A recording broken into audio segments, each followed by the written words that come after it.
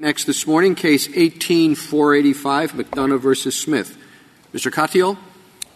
Thank you, Mr. Chief Justice, and may it please the Court. McDonough's Section 1983 suit claimed that Smith brought and maintained criminal proceedings against him based on fabricated evidence. The closest common law analogy to that claim is malicious prosecution, which also focuses on the wrongful initiation and maintenance of criminal proceedings. Smith has never pointed to a better or any other analogy.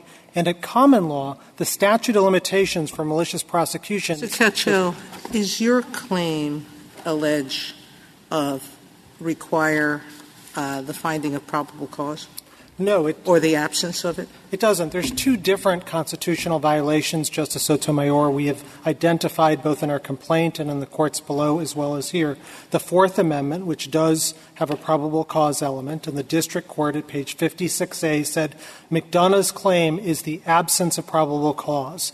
And so with respect to the Fourth Amendment, with respect to the Fifth Amendment, the elements don't actually talk about don't talk about probable cause. Instead, they talk about, is there a reasonable likelihood that the indictment. Why do you need an acquittal?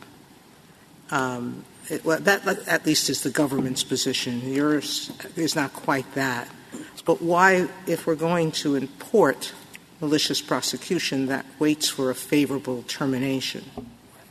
Is it necessary for your argument that we adopt something, if it's the closest analogy, that we... It's not at all necessary, Justice Sotomayor. It is sufficient, and we would certainly win under that. That's our second theory. But our first theory, you're absolutely right, and it's a much more straightforward way of deciding this case, and it tracks Justice Kagan's opinion for the court in Manuel. Decide narrowly and decide simply that the favorable term that the common law analogy here is malicious prosecution, and you borrow the limitations rule of malicious prosecution. Well, Mr. Katyal, this case has my head spinning because you were asked to determine when a claim accrues, but I don't know what provision of the Constitution this is based on, and therefore I don't know what the elements of this claim are.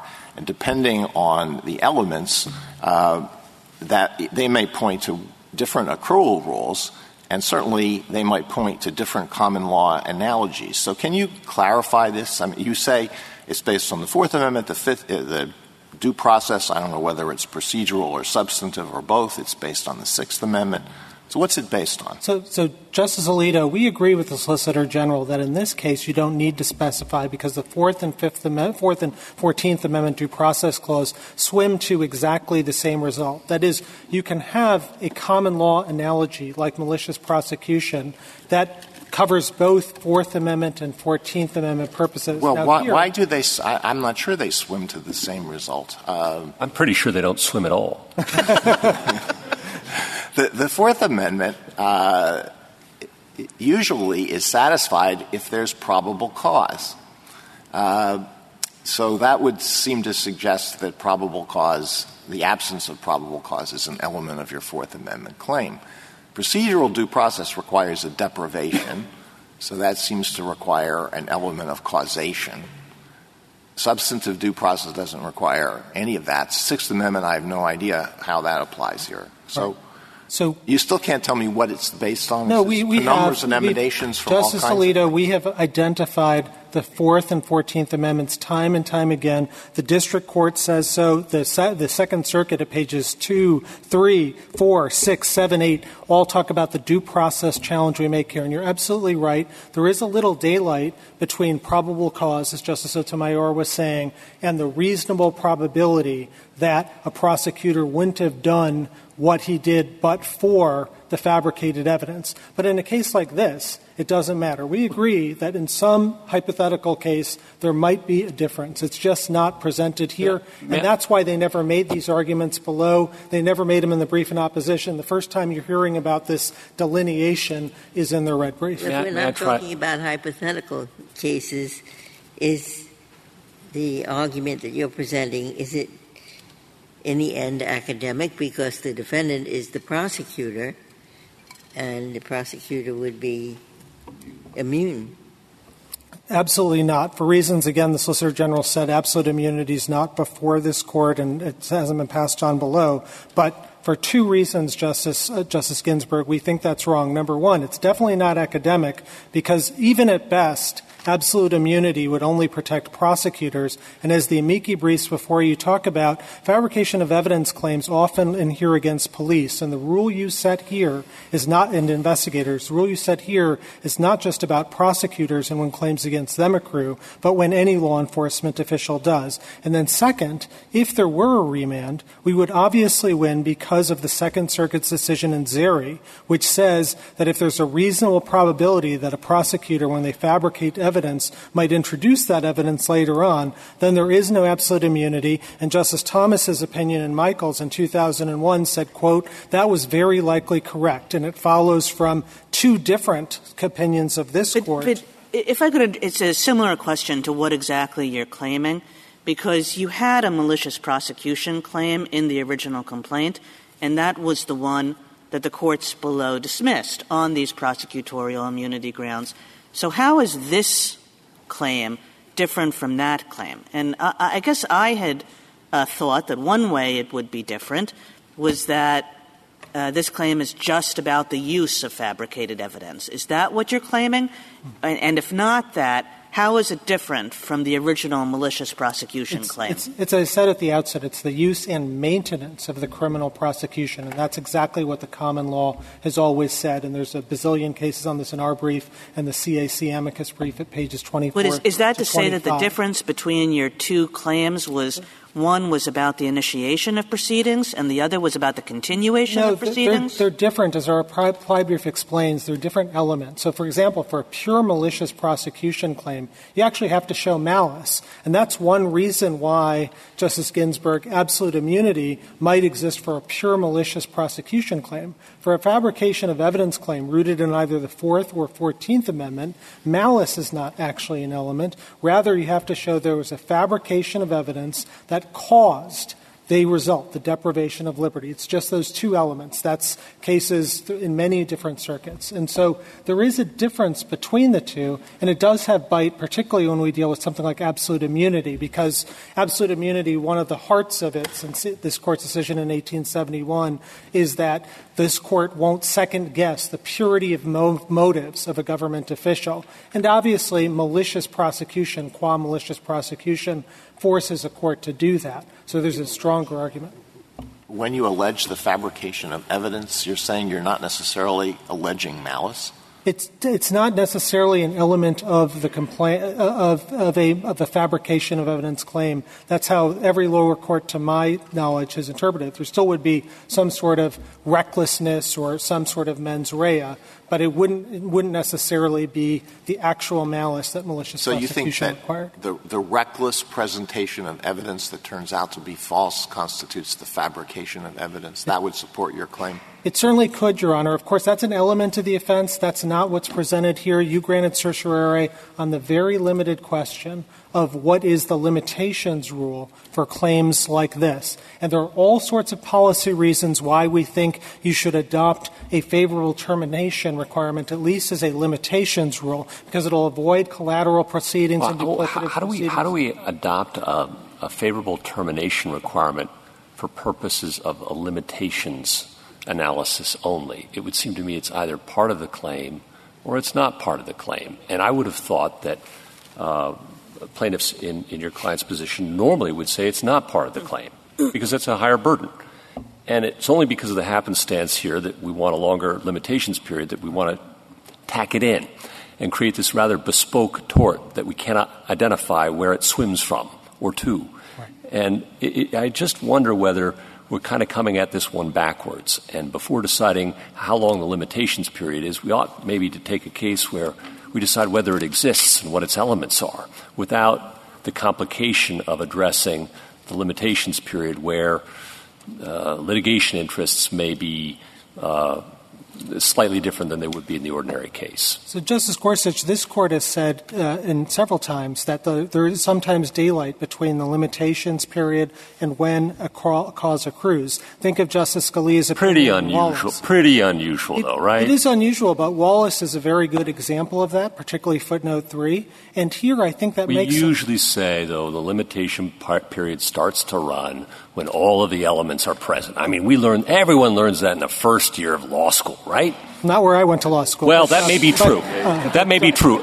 And I you know, maybe not where I went to law school either, but one should learn that in the first year of law school. Can we agree on that? We do agree that is the standard rule, but for claims like this, actually makes a lot of sense. Think about Wallace, because in Wallace, the Court said there is a daylight, and the reason for that is it cited Section 187 of the Wood Treatise, and that very sentence it cited said, yes, there's daylight not just for the false imprisonment claim that was at issue in Wallace, but also for malicious prosecution. It's the same sentence, and it makes particular sense here because the reason for malicious prosecution's favorable termination requirement is not really that it's an element of the offense, but rather that it voids all of the policy concerns that we talk about in our brief. So if you look at Keaton's treatise, this is cited in our reply brief at page 8, it says the following, quote, "The requirement of termination is probably a matter of ripeness, a belief the malicious prosecution action should not be tried at a time when they try to chill testimony. It is primarily important not as an independent element." And so when you're dealing with this unique thing, I think this is the right rule. It allows the Court to do, I think, a very narrow, straightforward thing, which is to just say, look, the whole point of the favorable termination requirement is to avoid collateral duplicative litigation, to make sure that we're not chilling defendants who now have to walk out of their federal criminal trial while it's ongoing and file a lawsuit and possibly risk their Fifth Amendment incrimination rights and resources and distraction and all of that. I mean, what about just staying the civil proceeding until the criminal prosecution is over? So it's possible, I think, sometimes to stay, but as the government points out, stays are discretionary at the district court, and there have been example after example in which which the civil litigation has not been stayed. And I think it's important to note that the only policy argument they've been able to come up with, Justice Ginsburg, for that stay idea is the idea of faded memories or something like that. But here you've got the government of the United States representing most prosecutors, the lion's share of prosecutors, saying, no, we're not as concerned about that, and those problems of faded memories occur just as much under their rule because they adopt a discovery rule, so it can be years later. And also this Court's decision in Heck alone will delay many of these claims for anyone who has been convicted. So weighed against whatever you have on faded memory, you've got duplicative litigation, the fact that people in the real world won't file these lawsuits if they're facing criminal trials, which is what their rule requires, and that'll lead to less deterrence and undermine the compensatory rationales of Section 1983. What torts would you bring, tort suits would you bring under state law on these facts? Under state law, it would bring something like the tort of malicious prosecution. Yes. There is no separate tort.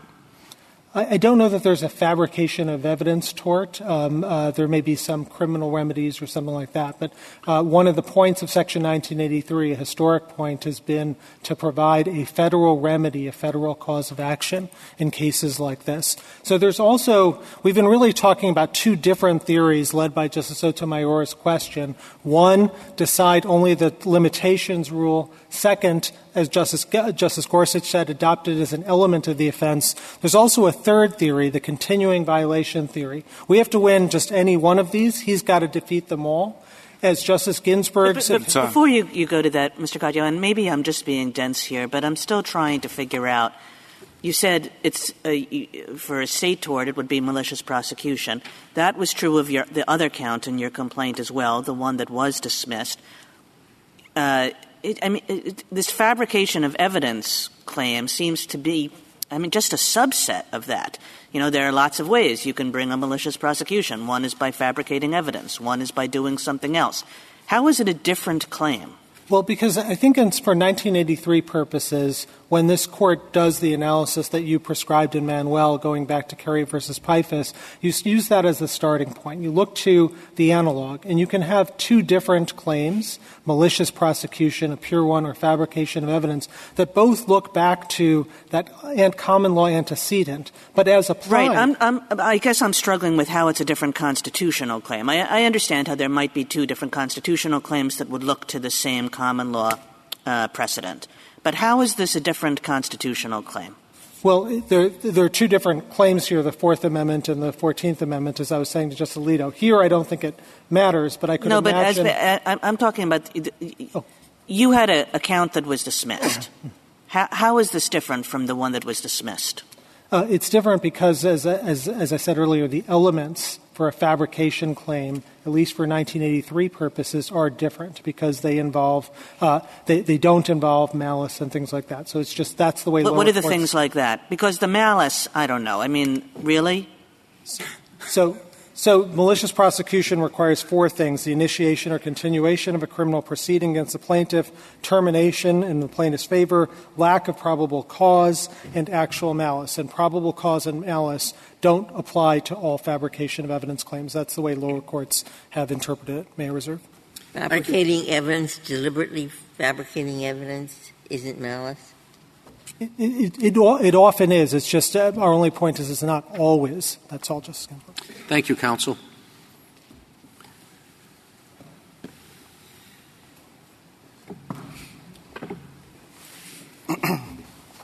Mr. Wall?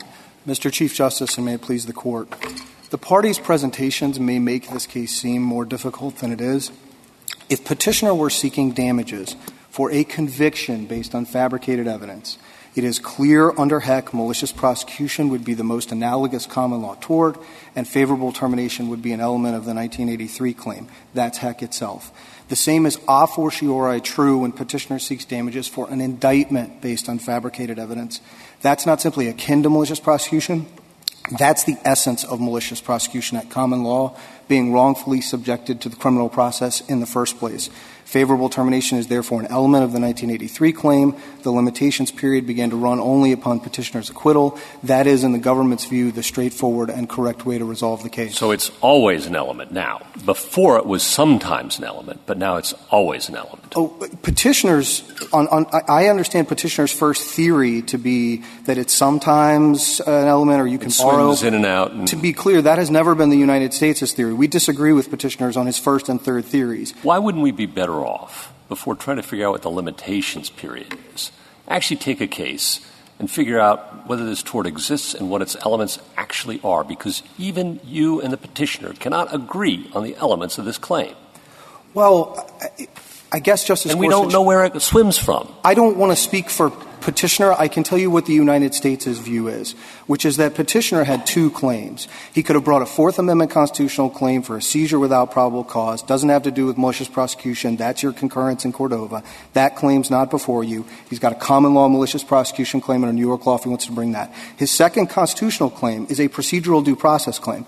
It's akin to Agers or Brady or Giglio. It's no different than if there were perjured testimony. That's not only a Fourth Amendment claim. That's a 14th Amendment claim. That short of a seizure, I've otherwise been deprived of liberty. But there's a great argument for a case in which the matter's actually before us, and your compatriot doesn't agree with you that it's just a procedural Justice due process Gorsuch, claim. if there were a circuit split on that or some reasonable disagreement, but the Court has held that there is a procedural due process claim with respect to fabricating evidence to obtain a conviction.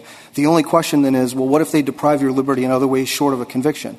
The courts of appeals have said that's also a 14th Amendment claim. We agree with that, and since the courts of appeals have been uniform on that, and there's just this timeliness question, I don't know that the Court needs to get into that merits question, but I'm happy to talk about it. I mean, we think the elements are you've got fabricated evidence, it's material to a deprivation of liberty, no different than if it were a Brady claim or a Giglio claim or an Agers-Mooney claim. I mean, all of them. You think that the element also includes favorable termination, and your compatriot doesn't, and we haven't had much consideration of that issue.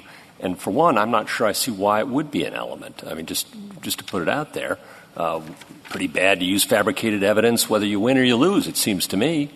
No? So, Justice Gorsuch, two things. Yes, there is disagreement with us on with petitioner on whether you incorporate the element. But if you look at Justice Scalia's opinion in Heck, What he was saying was when you're attacking the state judicial process and that doesn't end favorably to you, your remedy for that is habeas. You've got to go get that result set aside before you can bring the damages claim. You're attacking collaterally the conviction, but maybe sometimes you're not. Well, but I think all of the reasons there why you're attacking the state judicial process are why the common law tort, the analogous tort of malicious prosecution, adopted this favorable termination requirement out of respect for the ongoing state criminal proceeding and out of a belief that that was the proper role for habeas, not for damages claims. So I agree with you. Favorable termination is not an element of the constitutional claim. We can prosecute a lying attorney who fabricates evidence and puts it in a trial, no matter how the trial ends, but it is an element of the damages claim under 1983. Can I pick up on Justice Kagan's question from earlier? How is a fabricated evidence claim different from a malicious prosecution claim? It would seem every fabricated evidence claim is a malicious prosecution claim, not the reverse. Oh, I think there is overlap in the sense that you'll often have the constitutional claim and you'll have the common law claim, but the elements are different. So as the Court's been exploring, a common law — You think there's a fabricated evidence claim that would not fall within the usual elements of malicious prosecution? Well, at malicious prosecution, you had to show a lack of probable cause. That was the question, whether the prosecutor was proceeding against you without valid legal basis. Under Brady and Giglio and Eggers, it doesn't matter if the government could have proceeded against you on the basis of the evidence before it. Kyle says Brady's not a sufficiency of the evidence test. If you don't turn over exculpatory evidence or you introduce perjured testimony, it doesn't matter that a jury could have found you guilty. The question under those cases is materiality. But don't you have to show causation if it's a procedural due process claim? You have to show materiality, Justice Alito. You've got to show under Kyle's a reasonable probability that it affected the outcome. Yeah, what's the difference between that and probable cause? I think what Kyle suggests is it's not just a question of whether there was probable cause, that a juror could have found a grand juror to hold you over for trial or a pettit juror to convict you on the basis of the evidence. It's could it have had an effect on the proceeding. So imagine a case where the evidence of guilt is not overwhelming and a reasonable grand juror or pettit juror could have gone either way. A court could easily say, oh, look, there was probable cause to send the person to trial. But you've still, and the court's held it in Kyle's and later cases, you've still got the procedural due process claim if there is a reasonable probability it affected the outcome. Do you think that there's a possible claim which is just there was an introduction of fabricated evidence that was so awful it's itself a violation of the Constitution? Kind of shocks the conscience? We don't think for two reasons, Justice Kagan. One, the Court said it's very reluctant to expand substantive due process because it doesn't have reliable guideposts in the area. And two, as early as Mooney in 1934, looking at a claim of false evidence at trial, the Court said it's procedural due process. And I do think that's the right way to think about it. A prosecutor does something shocking. If there were such a claim, that would not have as an element favorable termination, correct? No, I think we would, even if you said, look, this sounds in substantive due process rather than procedural due process, I think we'd still say, look, that's about something the prosecutor did to you. The common law analogy is malicious prosecution. And despite all your claims that the prosecutor harmed you, if that ended in a conviction, you still got to go to habeas to try to get that set aside before you can start bringing damages claims against the state officials who were involved in the prosecution. But I do think the right way to think about this is procedural due process. What the prosecutor does is shocking. We should, and would prosecute that person. But if you, the criminal defendant, haven't suffered a deprivation of liberty as a result. And what is the deprivation of liberty for a person who is not in detention and is going to and has been acquitted? I think here the obvious one that the respondent conceded below, so I don't think it's before the Court, is the travel restrictions, the surrendering of the passport and all the rest.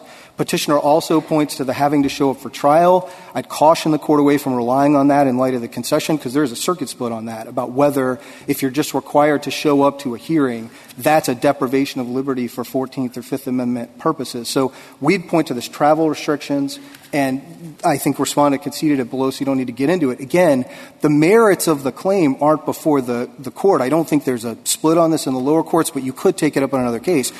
As we understand it, the question here is just, assuming it's procedural due process, how does the limitations period run? I worry about importing the favorable termination rule for malicious prosecution because it has a lot of history behind it, including what counts as a favorable termination. If there is proof that evidence has been fabricated, that it was material in the sense that it made a difference in the proceedings, why should I as we do in malicious prosecution that has a totally different set of policy principles underlying it. Why should we import all that history into this false fabrication claim or tort? So two things, Justice. I understand importing the statute of limitations on a Heck-Prizer principle. I'm talking about why is it necessary to import the same concepts of favorable termination? So I think that's my problem, Justice Sotomayor, is because when you're looking to the common law, and Heck is clear about this, if you look at pages 484 and 489-90 of Justice Scalia's opinion, you're not just kind of borrowing in some loose sense what the common law did. You are looking at the way it did it and asking yourself, should we adopt that? And the common law treated this as an element. So Justice Scalia in Heck said, and the claims there were Brady claims and unfavorable tainted lineup claims. And he said, look, the tort of malicious prosecution of common law had as an element favorable termination in order to prevent ongoing attacks on the state criminal process. We're adopting that element, and so we're saying that the 1983 claim doesn't accrue.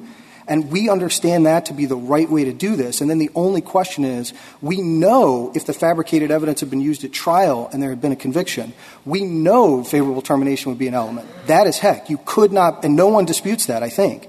And then the only question is, well, if you're trying to challenge the front end of the criminal process rather than the back end, should you have a different rule? And we would say, no, it's still malicious prosecution is the most analogous tort. And we know from Heck the way you do that. Because you just said to me that the use of fabricated evidence, whether someone's convicted or not, is standing alone wrong. Oh, it is wrongful for a prosecutor to do it. You have a constitutional claim, though, only if it results in the deprivation of your liberty, and you have a damages claim only once you can show that the state criminal process that you are attacking has been terminated favorably to you, and that is Heck itself. Why does that matter, is what I'm saying to you. If the ill is keep using this evidence, and then for some people using it will result in charges being dismissed before a jury is sworn, but being in the criminal system for a long period of time, why should those people have to show a favorable termination in the same way that malicious prosecution has been defined? Very briefly, Mr. Wall. For all the same reasons they have to show it when they are attacking any other part of the state judicial process, which is to say the policy reasons that Justice Scalia gave in Heck and that we set forward in our brief. Thank you, counsel.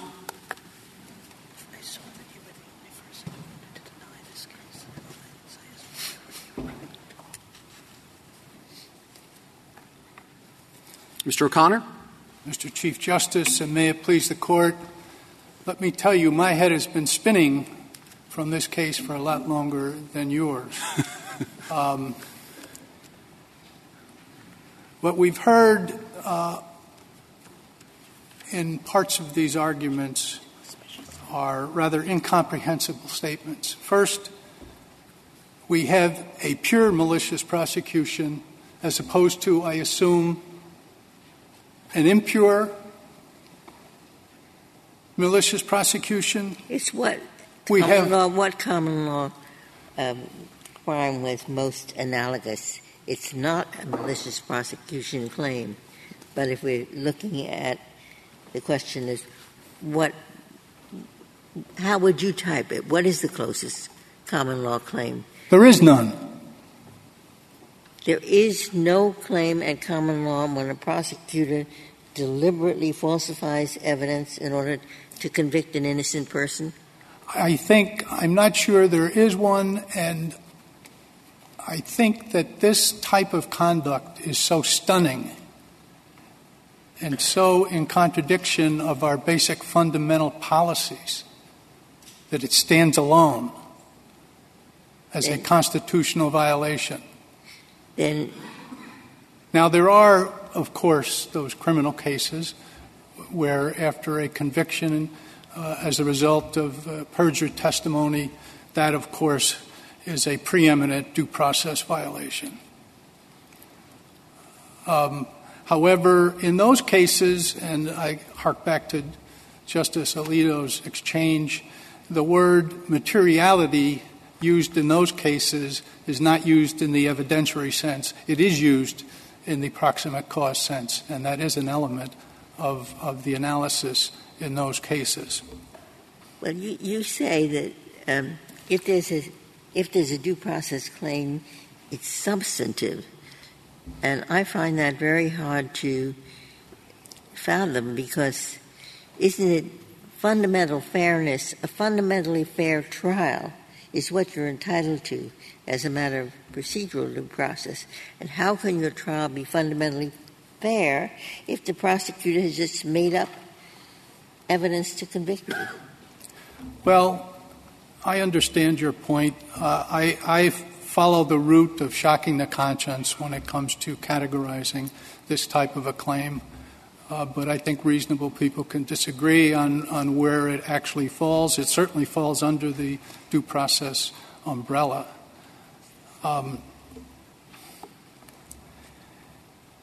The determination of the Court of Appeals was correct in this case for two reasons. One, the petitioner has failed to state a discrete constitutional claim based upon fabricated evidence. This Court has been clear that where a 1983 claim alleges an absence of probable cause, including where fabricated evidence is used, all of the pretrial deprivations of liberty that go hand in hand with the criminal prosecution are encompassed in the Fourth Amendment. I'm not sure I understand your point. That you maybe this is repetitious, but you think there is no cause of action in a situation like this? Let's put the prosecutorial immunity to one side if we're dealing with police fabrication. If what we have heard and what we have read in the briefs is the mischief that is caused where the parties do not identify, pinpoint the constitutional right involved, even after decades of urging. Do you think there is one? If you were representing the other side, what would you say is the claim? Is there a claim in a case of this sort? There may be a claim under what I perceive to be the substantive due process clause. Well, let's go back to my question. Why is it substantive due process when the plaintiff is saying, I was deprived of the most fundamental procedural right, that is to have a fair trial proceeding? Why isn't that evidently procedural due process? Well, of course, you're right. The trial wasn't fair because this allegedly atrocious perjury was committed. But in terms of procedural due process, I think the procedures have not been challenged. It is the dramatic allegation that there was perjury throughout. But it was that what made it a corrupt process. Okay. I'm not going to dispute that with you, Judge Ginsburg. What remains of your argument if that's true? Pardon me, Judge? If it's a procedural due process violation, what remains of your argument? If you accept Justice Ginsburg's view, it still falls under the 14th Amendment, exclusive of any claims or injuries or deprivations that fall within the Fourth Amendment. All right, so we're there. So how does that affect or not affect the statute of limitations? So it's a procedural due process violation if it's being used throughout the trial, this fabricated evidence. Why doesn't it each use and until there's an acquittal constitute either a continuing violation or a finishing of the accrual time? First of all, my view is that it is not a procedural due process. I accepted that, but you said that Justice Ginsburg's view you weren't going to argue with. In that scenario, each use would be a violation of the Due Process Clause. And since it's a isolated, distinctive use, it would accrue when it was used and when the defendant had knowledge of it. Mr. O'Connor, is what you're saying, and tell me if I'm wrong about what you're saying, because I might very well be wrong about what you're saying, but I'll just hazard this theory of it, which is when the claim has as one of its components that there's a deprivation of liberty, then it makes some sense to have a favorable termination date as as an element of that claim. But you're suggesting, as I hear you, you're suggesting that there's a claim that doesn't have anything to do with the deprivation of liberty. It arises even without and irrespective of any deprivation of liberty, just because of the fabrication itself. And if you had such a claim, that wouldn't really suggest that a favorable termination date is part of the claim because it has nothing to do with the claim. That's the claim is only about the use. It has nothing to do with the deprivation of liberty. Is that what you're saying? That's correct. That claim is indifferent to either probable cause or any termination. So, but the problem is that the petitioner says it's not making that claim. It's hard to say what claim the petitioner is making. It started out with two claims, a malicious prosecution claim and a fabrication of evidence claim. The malicious prosecution claim was dismissed. The Second Circuit affirmed the dismissal, and that dismissal remains unchallenged. So the plaintiff comes along with its with the claim that it labels fabrication of evidence, but it describes its nature both in its main brief in the Court of Appeals and in its reply. Go back to our original colloquy. It's not whether this is a malicious prosecution claim. This is a fabrication of evidence in order to convict. What is the closest analogy at common law? And you said there is none in answer to my prior question. If malicious prosecution isn't the closest analogy, what is? I'm not sure there is a closest analogy, but what I was... Does that mean there is no such claim? Pardon me, Judge? Then there's no claim. There doesn't have to be a common law analog for there to be a constitutional claim, particularly in this instance where the claim is committing perjury either during the grand jury presentation or during trial. But don't we have to analogize it to something in order to determine what limitation period will apply? I don't think that's necessary, no. Because if it is a self-standing claim that is indifferent to probable cause or favorable termination or any termination, then the presumption is that the standard accrual rule would apply. But as it's a presumption.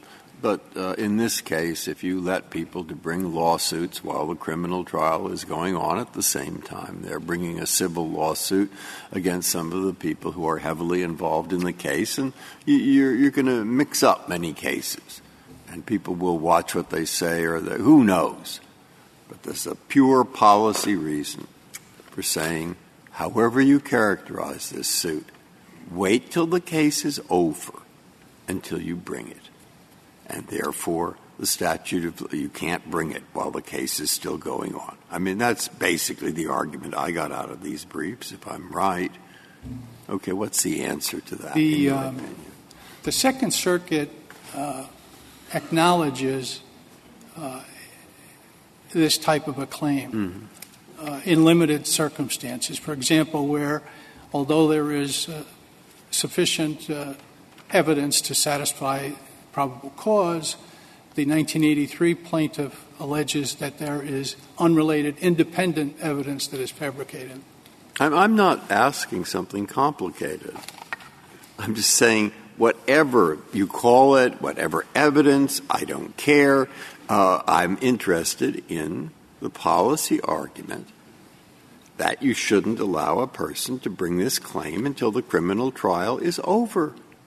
And the reason is a contrary rule risks getting everything mixed up in the criminal trial. That seems to be an important argument against what the Second Circuit did. I'm just repeating myself, but I just would like you to deal directly with that kind of question. In both Heck... Whatever you want to call it in terms of characterizing the action, I'm not interested in that for the moment. I'm interested in the words that I used, mixed up. In Heck and Wallace, this Court envisioned the criminal case and the civil case being pursued at the same time. And in Wallace, the Court stated that under these circumstances, the district court is in the best position to sift through things and see whether a prudential stay is appropriate. Well, but, I mean, it's still problematic. Even with a stay, you have a complaint. I mean, I think it is a serious concern while the criminal prosecution is going on to say, well, let's file a lawsuit against, the assistant district attorney. And, that might see if that makes him a little less inclined, to enter into a plea agreement or other situations. It does complicate all that's going on in what for a criminal defendant, falsely accused, as it turns out, is already in a pretty dire place. And I can certainly see that suing the people who are trying to prosecute you may not be the best strategy. Well, in the Second Circuit, the prudential stay has been in use for decades with no untoward results. Well, how do you know that? I mean, by a prudential stay, you mean that presumably you have to file a complaint before you can get a stay, right? Yes. Well, then that seems to present most of the problems that are at issue. Sure, you have a stay so you're not taking the depositions of people who are also testifying in the criminal case, but you do have to spell out your allegations, and that can certainly be very prejudicial. Well, I think there are requiring the case using the traditional accrual rule provides a prompt appraisal of what possible misconduct may be going on. It enables the municipal employers and officials to review it, to investigate, and to preserve records. And it is also fair to the plaintiff to be able to pursue these claims, some of which have nothing to do with the outcome. And therein lies the valuable role of the district court. So I think that I'd be disappointed if the court sacrificed the correct to the convenient. And there's something to be said for maintaining, particularly in this area where there's a lot of confusion, maintaining an orderly approach to accrual. I'm sorry. If this behavior, if it's true, I'm not assuming anything, if a prosecutor fabricates evidence, and you said it's stunning and shocks the conscience, that's how you described it. Yes. Why would we care about how long it would take to seek redress from that prosecutor? Something that shocks the conscience appears to me to be so egregious that we should ensure, even with delayed time, that the victim of that conduct would not be deprived of a day in court because of a hastily imposed statute of limitations.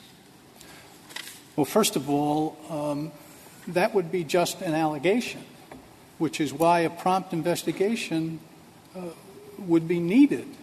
And it would be only fair to apprise the particular defendants what the Well, nature of that it was. seems to me that most prosecutors in a contested trial know that the defendant is still claiming his or her innocence, and by implication is still claiming that the evidence at the trial, that there's something wrong with it. So it's not as if speed is in the essence in notifying the prosecutor that there's a potential claim there. Well, in this case, after the defendant was acquitted, in this case, he had 2 years and 3 months to file this action in a timely manner, embracing both of the claims. So the idea that because you're using the traditional accrual rule that you're putting the defendants back against the wall, as a practical matter, is not true. Well, it may not be true in this case, but depends in other cases when the accrual would occur. I don't think we can establish a rule based on the fact that the individual in this case had 2 years and 3 months when other individuals may not have anywhere near that time. Granted, but Mr. Chief Justice, in any statute of limitations case or issue, you're going to have examples that appear to be unfair. So on the other side of that question, if a defendant feels that there is improper conduct, that there is perjury, that there is manufactured evidence, he chooses his remedies, and he is really bound by what the law provides for Well, we're trying to figure that out. In a situation like this, it may take a little bit of time to get the pieces of your shattered life because of fabricated evidence pulled together before you can suddenly decide, okay, now we're going to sue the people who did this to me. Well, I understand. You do say something in your brief, I think, that was puzzling. You used to say that an acquittal at trial means that the use of false testimony at that trial didn't deprive him of liberty. You say he's been acquitted, so he's at liberty. But what about his liberty from the time he was indicted through to the end of that trial? Wasn't he deprived of liberty in that interval? Yes, but again, I think that falls, for the most part, within his Fourth Amendment claim, which was dismissed.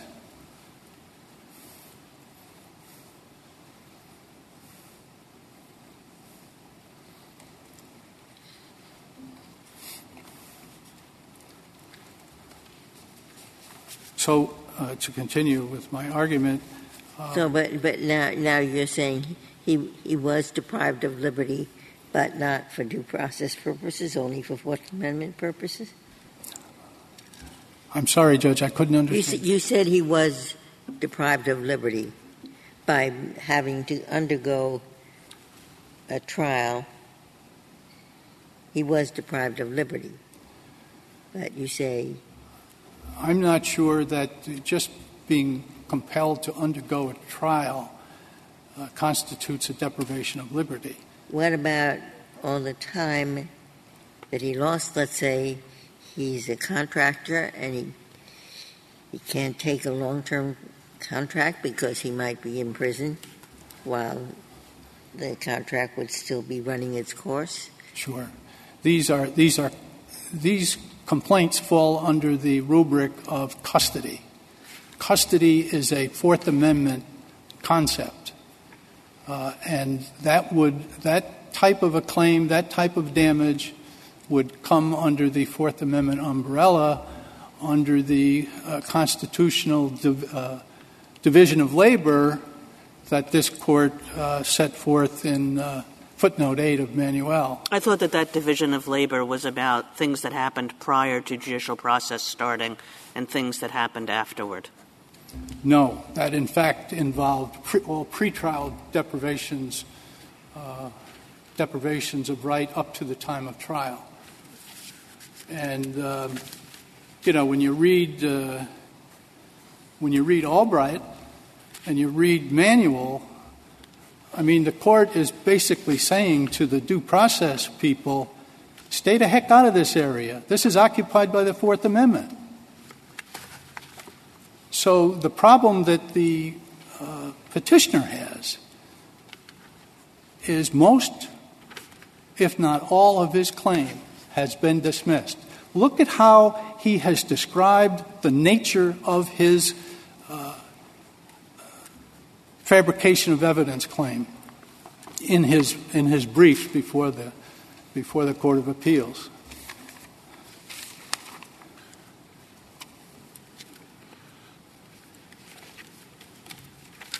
At his brief, page 4, it is a quintessential malicious prosecution claim. And he says the same thing in his reply, page 2. And then subsequently he says it's based on the initiation of a criminal proceeding based upon fabricated evidence. Your rule could encourage, correct me if I'm wrong, could encourage the filing of 1983 suits while the criminal process is ongoing. I didn't hear the beginning of your question, Judge. I'm sorry. Your proposed rule for this case could encourage the filing, the routine filing even, of 1983 suits during the midst of the criminal proceedings. Isn't that correct? That is correct. I don't discount that, yes. And that's not a problem, you don't think, in the orderly division of how this should proceed, to have the criminal process come to a conclusion, and then if there's going to be a tort suit, to have that follow on? Why isn't that not a more orderly? It may be more orderly, but it's incorrect. If there's not a legal reason to do it, I would discourage the court from doing it. If the claim has accrued, if all of its elements are... Well, just if the law is murky and we can choose one path or another reasonably as a matter of law, wouldn't we choose the more orderly, practical approach, which would suggest, I think, let's not encourage the filing routinely of 1983 suits in the midst of the criminal process? It's kind of a loaded question, Judge. Perhaps. I'll grant you that. But I just don't think it's the right way to go. This is an area that could use some rigor. It's kind of a thick, and I think. But on the rigor, you say that a stay is routinely granted in the Second Circuit, I believe you said. It is used in the appropriate cases. And doesn't the stay reflect the concept or the idea that it would not be orderly to have these two things going on simultaneously? I think it's more based upon a review of the claims in the specific case. And if the judge feels that, we better hold things up here because there is a direct conflict and one party may be prejudiced if they continue at the same time, I think that's really where the analysis is. So basically, the petitioner is asking the court, I know my malicious prosecution case has been dismissed, but I want you to review this claim as though it was a malicious prosecution claim. And in doing so, he is importing elements from a malicious prosecution claim into the analysis of the fabricated evidence claim. Now, 2 years ago, this court in County of Los Angeles versus Mendez warned that you shouldn't do this. You shouldn't use elements from a discrete 1983 case to assess the validity of an independent and discrete 1983 case. So I think that because of this tortured argument, importing unrelated elements merely to salvage a time-barred case, it defaces the petitioner's claim, transforming it into something else. And that's why I conclude that the petitioner hasn't really set forth a discrete constitutional claim. Thank you. 4 minutes, Mr. Katyal. Thank you, Mr. Chief Justice. I just have one point. Justice Gorsuch, you asked Mr. Wall, why decide this case when there's daylight between the government and the petitioner about whether the termination requirement is a necessary element. And we think this Court should resolve this because of the massive circuit split that's outlined in the petition and leave open the question of whether it's a mandatory element. And we think so for two reasons.